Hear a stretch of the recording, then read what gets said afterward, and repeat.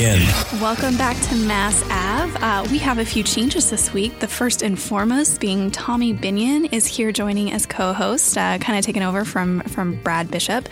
You may know Tommy. He's joined us before from Heritage on the Hill to give us a scoop on what's going on Capitol Hill. Well, thanks, Emily. I'm really glad to be here. Hello, audience. I'm Tommy Binion. I'm Director of Congressional and Executive Branch Relations here at Heritage. I'm really excited about the podcast in general. I'm excited about Mass Ave. I've got to commute to and from work every day, and I listen to podcasts. So I'm really excited about this format. I'm really excited about how it's going to apply to Heritage.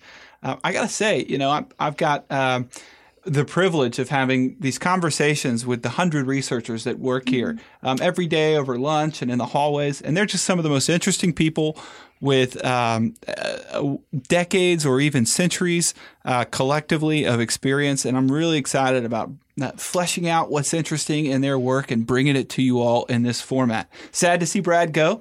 Obviously, we didn't kick him out of the podcast. He actually he moved on to the administration. And that's a really great gig for him and a really great scoop for the administration. But we sure miss Brad. Yes, we do miss Brad, but happy to have Tommy here. Kind of looking at the Heritage podcast, like you said, Heritage is such a great resource. We have so many interesting people working here. And I know even when we kicked this off a few weeks ago, a lot of researchers would come up and say, I had no idea you guys were doing a podcast, but I'm so excited because this is just something that's so great for what we do here as an organization. Well, you can watch the news. You can watch cable news. You can read the Drudge Report. You can follow your Twitter feeds, and you can get an idea of sort of what's happening out there. But what we have here at Heritage is a depth of experience and knowledge and sort of hands-on expertise that turns out to just be insanely interesting. A lot more interesting than the here's what happened today, here's what's happening tomorrow, and here's the controversial opinion on it that you might get from cable news. So we're going to try to help you get that colorful perspective on a lot of these issues. We're only going to pick one or two issues a week to sort of flesh out, really dive into. This week, we're talking about the Republican agenda. Yeah. They've got what's been called a once-in-a-generation shot at some really big would-be achievements: repeal Obamacare, right. Reform the tax code, get that burden off the back of the American economy. And we're 6 months in and we haven't achieved very much of that. We're going to dive into sort of the why and then handicap the prospects that agenda has over the next year or so. Yeah. We'll have some of our great experts joining us for that. Hans is going to be here to kind of fill us in on one of the big things that the big topics of conversation, which is the upcoming Comey hearing. And then we'll have Adam Michel filling us in on tax reform. And Tommy is going to be talking a little bit about the healthcare side. So it should be an interesting discussion.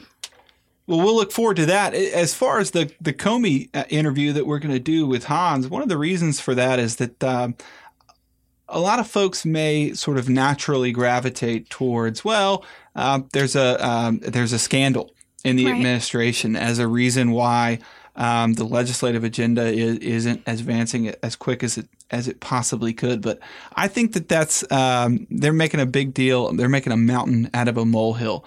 Hans is going to give us the law enforcement, the legal perspective on that. Hans has got this, again, he's one of those Heritage researchers with all kinds of experience. Hans served at the DOJ and the Civil Rights Office and has that perspective on the FBI, has that perspective on how an administration works. And he's going to walk us through, is this a big deal or is it a molehill? Yeah. I think it'll be really good to have the explainer and perspective on what is actually going on and, just really what to expect from it moving forward. Well, thanks. Quick reminder for our audience out there. You can find us on SoundCloud. You can get to us by the Heritage website, heritage.org. Or the easiest way, this is how I get my podcast, is on iTunes. Just search us, Mass Ave, MASSAVE.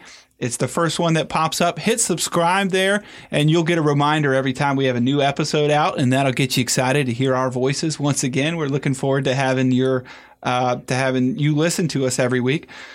By the way, you can find my perspective on what's happening on the Hill at the Twitter feed Heritage OTH. That stands for On the Hill. It's just we sort of keep up with what's happening on the day-to-day and color that in with Heritage analysts. So I would encourage you to check that out as well. All right, and we have Hans von Spakovsky here with us today. He is the Heritage Foundation's manager for Election Law Reform Initiative and a senior legal fellow, at the Meese Center for Legal and Judicial Feller's Studies. Okay. Feller works too.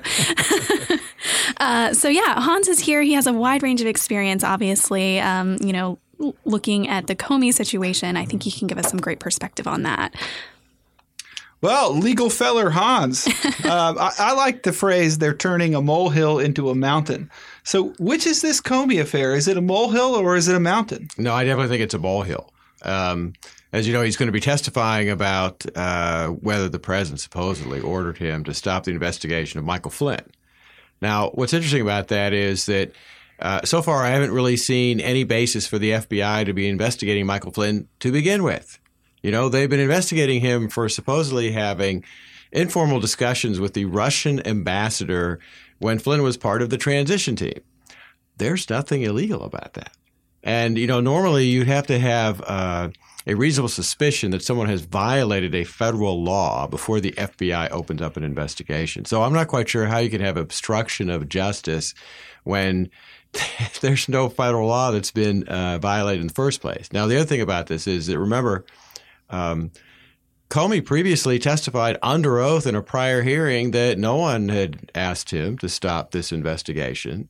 And then suddenly after he's fired, all of a sudden a leak comes out that he wrote a CYA memo to the file in which supposedly he'd been told to do that. I'm sure if you Google CYA, you can see what that stands for. Right. And that in itself is certainly problematic for Mr. Comey, given the fact that the only person who could have leaked the fact that there was supposedly an internal FBI memo like that is him, which means he's breaking all kinds of rules, leaking that. So I guess what I would say about this is he goes into that hearing with a lot of questions about his credibility and whether anything he really can that he says at this point can be believed. So Comey himself is being asked to testify about his own investigation into Michael Flynn or the Senate Intel Committee's investigation into Michael Flynn?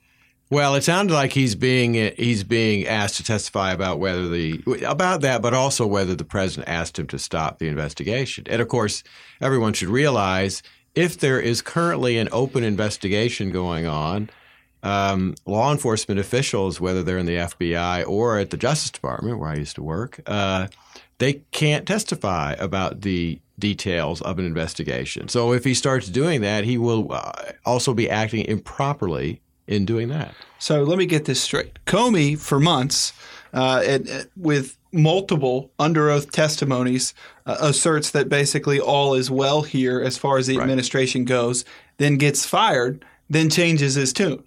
That's basically it. Yeah, that's exactly what happened, and that's why I have a lot of doubts about all of this. Now, one of the other issues that's come up that everyone should realize is that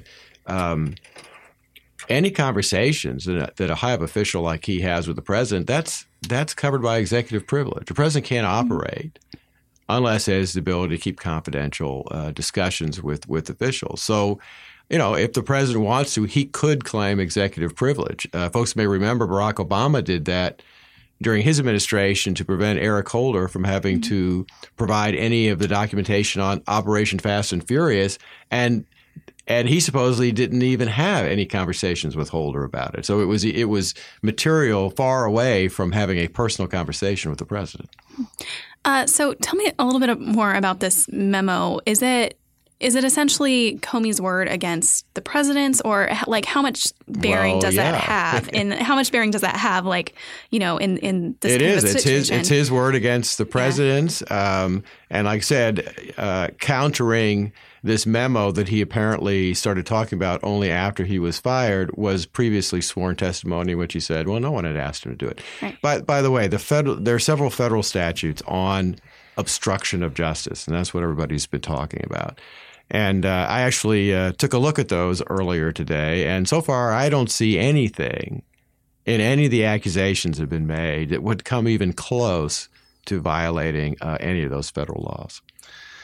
So clearly that's what the Democrats see in driving attention to this. The media coverage of this issue was very high a couple of weeks ago, and it's going to be even higher when this committee testimony takes place. Is this a distraction? Is it even relevant? Is this or is this a hamster wheel that's happening in the background as the GOP pursues their agenda? I think this is just a political distraction. Look, the only really serious wrongdoing so far in this whole Russia investigation, everything, the only serious wrongdoing so far that apparently nothing is being done about was the leaking of classified material. And by that, I mean that the only reason we knew that Michael Flynn had conversations with the Russian ambassador was because some current or former intelligence official leaked the fact that there was a transcript of the Russian ambassador talking on his telephone about this. Well, what does that mean? That means that one of our intelligence officials let the Russians know that we had busted their security and had penetrated the Russian ambassador's cell phone. That's the most serious consequence of all of this, and yet no one is concentrating on that. And that is so dangerous, particularly because whoever leaked this, did they do it for to further an intelligence objective? No. They did it purely for political reasons, and for that, they busted wide open a very successful intelligence operation that penetrated Russian security. So what are some of the things I guess we should be listening for in the hearings on Thursday? Well, we want to hear exactly what Comey says supposedly happened in his conversation with the president. Again, I would take what he says with a grain of salt, given the questions about his credibility. But it's the details of that conversation that would determine whether there's any substance whatsoever to the claim that the president may have obstructed justice. Like I said, so far, I don't see any evidence of that at all. And I frankly doubt that Comey's going to be able to make a case that occurred. So this hearing is going to happen. The accounts of the stories are going to be dubious, especially that they're controverted directly by current members of the administration, including the president. Hans, what's your advice to the administration as far as moving past this? If this is a molehill, how do we redirect the public's attention? And I'm saying the public because we know we can't redirect the media's attention. How do we redirect the public's attention to what matters?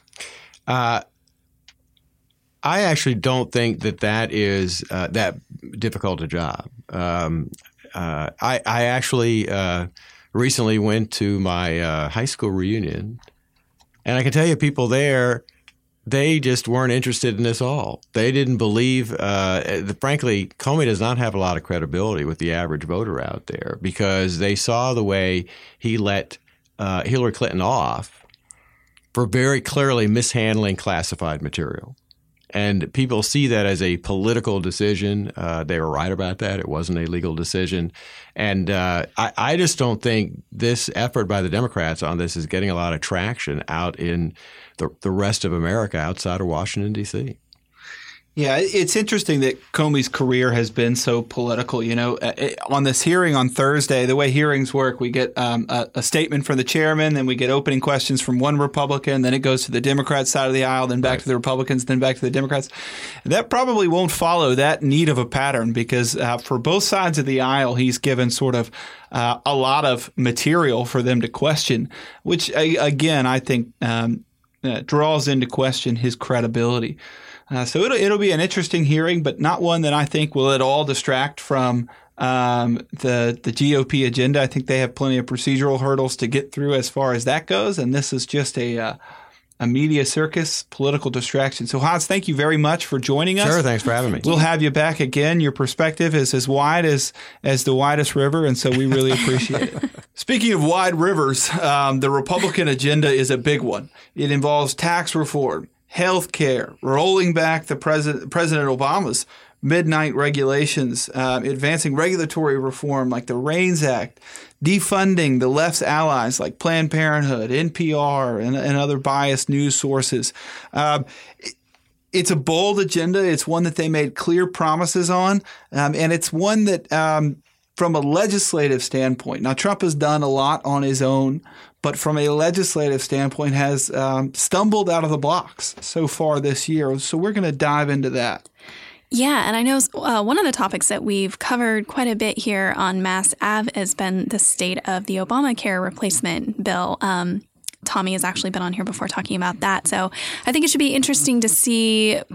So what's coming up next? What's going on in the Senate on that? Well, you want to talk about a clear campaign promise, probably one of the most clear in decades. And Republicans up and down the ticket has promised to repeal Obamacare for probably it's 4 election cycles now, 2010, 2012, 2014, and 2016. We have black and white promises. The Republican Party will repeal Obamacare. Here we are. We've got a Republican majority in the Senate, a Republican majority in the House, and a Republican in the White House. And it's June, and we don't have action on it. The American Health Care Act, Paul Ryan's plan to repeal and replace Obamacare after 2 or 2.5 months of negotiation passed the House. But that was almost a month ago now, maybe even more than a month. And in the Senate, we have a working group. We like those in Washington. We like working groups, and we have one. 13 senators who have promised to propound a new agreement on repealing and replacing Obamacare. I guess that's a signal that the AHCA can't pass the Senate as is. And so these 13 men have been tasked with hammering out a new deal. One that has a lot of the same policies in the American Health Care Act, but one that can get 51 votes, which is all we need in the Senate to repeal Obamacare. So I guess what we've heard is signals from leadership that, other legislation is going to pass before Obamacare. What's the holdup? Well, I think if you ask them, they would say it's the process. The Byrd Rule is so complicated, and it's this keyhole that you have to fit legislation through. But I think the truth is, when you have a bill that 51 senators agree on, they can make the process work for them. What we don't have right now is a bill that has 51 senators. Think of Obamacare in 3 parts. Okay, it's a mandate that everyone carry insurance, whether they buy it on the individual market or they get it from their employer. Obamacare says everyone will have health insurance one way or another. Now, along with that is a subsidy. If you are in a certain income bracket, you qualify under a very complicated scheme to get a subsidy to purchase health insurance. And the third part is a regulatory scheme that kind of makes all of this possible. It defines what health insurance is, who can sell it, and under what circumstances. So the AHCA, there's a fourth part. Medicaid expansion. Obamacare dramatically expanded both who is eligible for Medicaid and how much money the federal government is willing to contribute to the cost of Medicaid. It used to be about a 50-50 share. Now it's 90-10 in the federal government's favor. They're paying 90% of the bill. So how does the AHCA handle each of those 4? On the mandate, the AHCA repeals the mandate. No longer will you be required to buy health insurance. We're back to being a free country if that's the case. Number 2, the subsidy. The AHCA repeals the subsidy. It replaces it with a tax credit. Based on your income and your age, you'll qualify for a tax credit to help you purchase health insurance. Number 3, how does it handle the regulatory scheme? Well, that's a more complicated answer, and that's really where the sticking point begins in the Senate. There's the essential health benefits, which prescribe exactly all of the things that insurance will cover. There's the community rating, which describes how insurance companies can charge you for health insurance. In the AHCA, they set up an ability for states to opt out of certain of those regulations. This is where it becomes really complicated in the Senate, and disagreement arises. How exactly will they deal with those regulations? If they repeal them, there are moderate Republican senators who get scared. Some of these regs are seen as a good thing, and they get scared. Now, lastly, the Medicaid expansion. This is the second big point of disagreement in the Senate. Medicaid pays for insurance, pays for health care for a lot of people. When you start tweaking that, the CBO and others can show effects on certain populations. And again, moderate senators get scared. But those are where the sticking points are. Okay, so taking all those things into consideration, do you think that they're going to have a repeal pass by the end of these next 7 legislative weeks? Well, some pundits are starting to say no. Yeah. And some senators are starting to say no. But I'll announce here on this podcast on Mass Ave, I'm 100% sure it's going to happen. The mandate to repeal Obamacare is just too high. We saw this take place in the House when the president started to pivot away from health care and it started to look like they weren't getting, they had no chance at getting to agreement. The truth of the matter was they all came to Washington promising their constituents they would repeal Obamacare. And that ultimately won the day. They ultimately got themselves around a table and forged an agreement because they couldn't go home without having repealed Obamacare. The Senate's going to have to go home for a month in August. And I don't think that they're willing to do that without having repealed Obamacare, given the size and scope and clarity of their promise. So to me, that's enough to bet on. And we'll see what happens in real life. All right. Speaking of real life, let's talk about bills and taxes. Next on the Republican agenda is tax reform. It's been a big campaign promise as well. We have Heritage's tax expert, Adam Michel, here to kind of give us a breakdown of what's going on.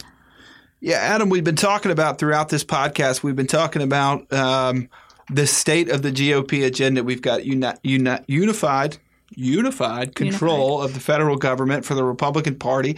We've got some lofty promises and not a whole lot of results out of the Congress. So now we're going to take a look at tax reform. That's where you come in. You're an expert on tax reform, but of course you've been following the process really closely in the Congress. What's the latest? So the latest is we have several different plans out there. Trump has put out a plan. The Congress has, the GOP has a blueprint out there that lays out a lot of principles of tax reform. And despite what a lot of the sort of media coverage would lead you to believe, these two are pretty close in their goals, the direction that they're pushing. And so we're really just looking for consensus on a last couple issues to push it to one unified package that we can start actually working on through the legislative process. Adam, if I had a nickel for every time I heard the phrase tax reform, I would be in a higher tax bracket for sure. Can you tell us what is meant by that? What are we talking about when we say tax reform? Yeah, so I like to actually think of it as updating the tax code. We currently have a outdated tax system that taxes people too much. It distorts what types of activities they're doing. It double taxes savings and investment, which is one of the main engines of economic growth. And the last time we made any changes to it was in the 1980s. And so when we talk about tax reform or updating the tax code, we're talking about making it easier for businesses and individuals to spend money on what they want to get the economy growing again, and to get economic growth down to individual normal people throughout America. So you said that the president and Congress has kind of outlined the principles of tax reform. What are these principles and how easy are they to translate into legislation? So when we talk about taxes, there's two pieces of the tax code. There's the business tax code and then the individual side. And so when we talk about reform, we talk about those two different pieces. So on the business side, currently we have the highest corporate income tax rate in the developed world. It's almost 40%. And this is making America uncompetitive. It's pushing businesses overseas. We've heard of Burger King, InBev. They've inverted. Inversions are when companies leave the United States because it's too costly to do business here. So when we talk about lowering the corporate income tax rate, it's about helping businesses come back into the United States and really hire Americans and produce here. And then we talk about the individual side of the tax code. It's currently incredibly complicated. Rates are high. So we talk about simplifying taxes for average Americans, lowering rates, and those are sort of the two big pieces. You know, one of the things that President Trump does best is he focuses on the upshot, and he talks to us about the end result. Maybe not necessarily the nitty-gritty of the policy, but when he's referring to tax reform, he's talking about explosive economic growth. So much so we're going to get tired of winning. Is that in the cards with this brand of tax reform that's being kicked around the Congress? So true tax reform that's done right can get us a long way to that explosive economic growth that the president talks about, especially if it's paired with regulatory reform and spending reform and sort of all the other things that we've been talking about. We shouldn't sort of poo-poo the idea that the American economy can get growing again at the dream rates. of it. Yeah. And tax reform is if not the most important part of getting America growing again. It's up there with regulatory reform. But tax reform is one of the biggest wet blankets on the American economy. So definitely. Well, now that we know the what and the why, let's talk about brass tacks in Congress, pun intended. Is this going to happen? The Brady plan is out there. He's the chairman of the Ways and Means Committee. His plan has the backing of the Speaker of the House, Paul Ryan. Ostensibly, the mode of operation when we get to this is going to be reconciliation. So we're talking about a strictly partisan process. What are the hurdles that remain? Yeah, so a little bit more on this reconciliation idea. This is a vehicle that works with the budget where you don't need the 60 vote threshold in the Senate. So it just makes it easier to pass tax reform if they can get it into this vehicle. And that seems to be the politically viable way forward for tax reform. If they can pass a 2018 budget, which hopefully they will be able to, then tax reform becomes a whole lot more likely. And I mean, this is one of the major promises that the Republicans ran on throughout the election and have been running on for quite a number of years now. So if behind healthcare reform, tax reform should be the next thing on their agenda. And the president seems to be very much behind it, which is we've seen historically is really important to get tax reform across the finish line. So I'm currently optimistic. We'll see what the future holds. Well, the basic idea is everybody has a tax preference right now, right? If you are in any industry, there's a special carve out for you. And the basic idea is to eliminate those carve outs, therefore broadening the base, increasing the number of taxpayers. And what that will do in return is lower the level of taxpayers that those are left. Washington picks winners and losers. It lowers the rates that we're all going to be losers in a sense. None of us are going to have a special carve out, but we're going to have a much lower rate. But tax reform has been historically hard. It hasn't happened on a broad scale since the 1980s. And even then, it was considered kind of a small miracle that it happened. I think once the reality of tax reform sets in, we're going to have an awful lot of lobbyists here in Washington and maybe even some lobbyists yet to be hired for this particular debate storm the Hill and explain just why they need their special tax carve out. Talk about the importance of sort of keeping that mentality of eliminating loopholes and therefore lowering the rates. Yeah, so there's two really important things I want to highlight in what you said. And the first is when we talk about eliminating loopholes and these special privileges, it's really important to then follow up with, and we're going to lower the rate. Even if you get rid of your special deductions and privileges, there should be enough money there to then lower everyone's rate. Yes, if I have a really great special carve out, maybe my tax rate will go up a little bit. But for everyone across the board, your rates are going to come down, and there's going to be less. Washington will hopefully be collecting less of your tax dollars rather than more. That's the goal. And then second is when we get sort of shoved into this box of revenue neutral tax reform, meaning I have never liked being shoved into boxes. And the box that you're getting shoved into there is one person's tax increase has to be one person's tax reduction has to be another person's tax increase, and that is also a losing proposition, especially in our current political environment. So what we should be talking about is how do we get to tax reform that lowers rates enough that we can get rid of all those special privileges and get as many people on board, because it is a political process. We have to get buy-in. Mm-hmm. And then also keep in mind that we don't that Washington has a spending problem not a tax revenue problem, that we didn't get $20 trillion in debt because we didn't tax people enough. It's not about just raising tax rates to pay for things. We should really be responsibly looking at both sides of the federal ledger, both what's coming in, but more importantly, what are we spending the money on? Well, this has been really interesting, talking about Comey with Hans von Spakovsky, talking about healthcare with yours truly, and talking about tax reform with Adam Michel.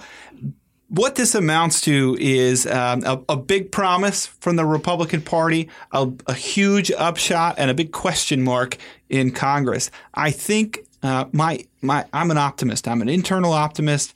I'm an internal optimist, and I'm an eternal optimist. I'm both of those things.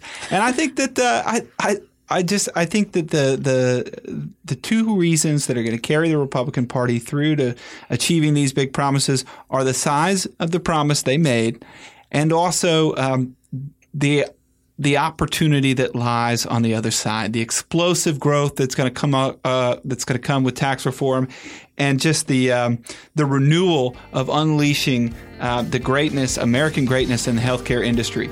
So I'm optimistic. Adam, I liked it when you said there should be enough money. We'll close with that. As a taxpayer, I agree. There should be enough money to do anything they want to do. We pay enough taxes. And on that note, we're going to wrap it up. Thanks so much for joining us today. Be sure to check us out on SoundCloud and iTunes.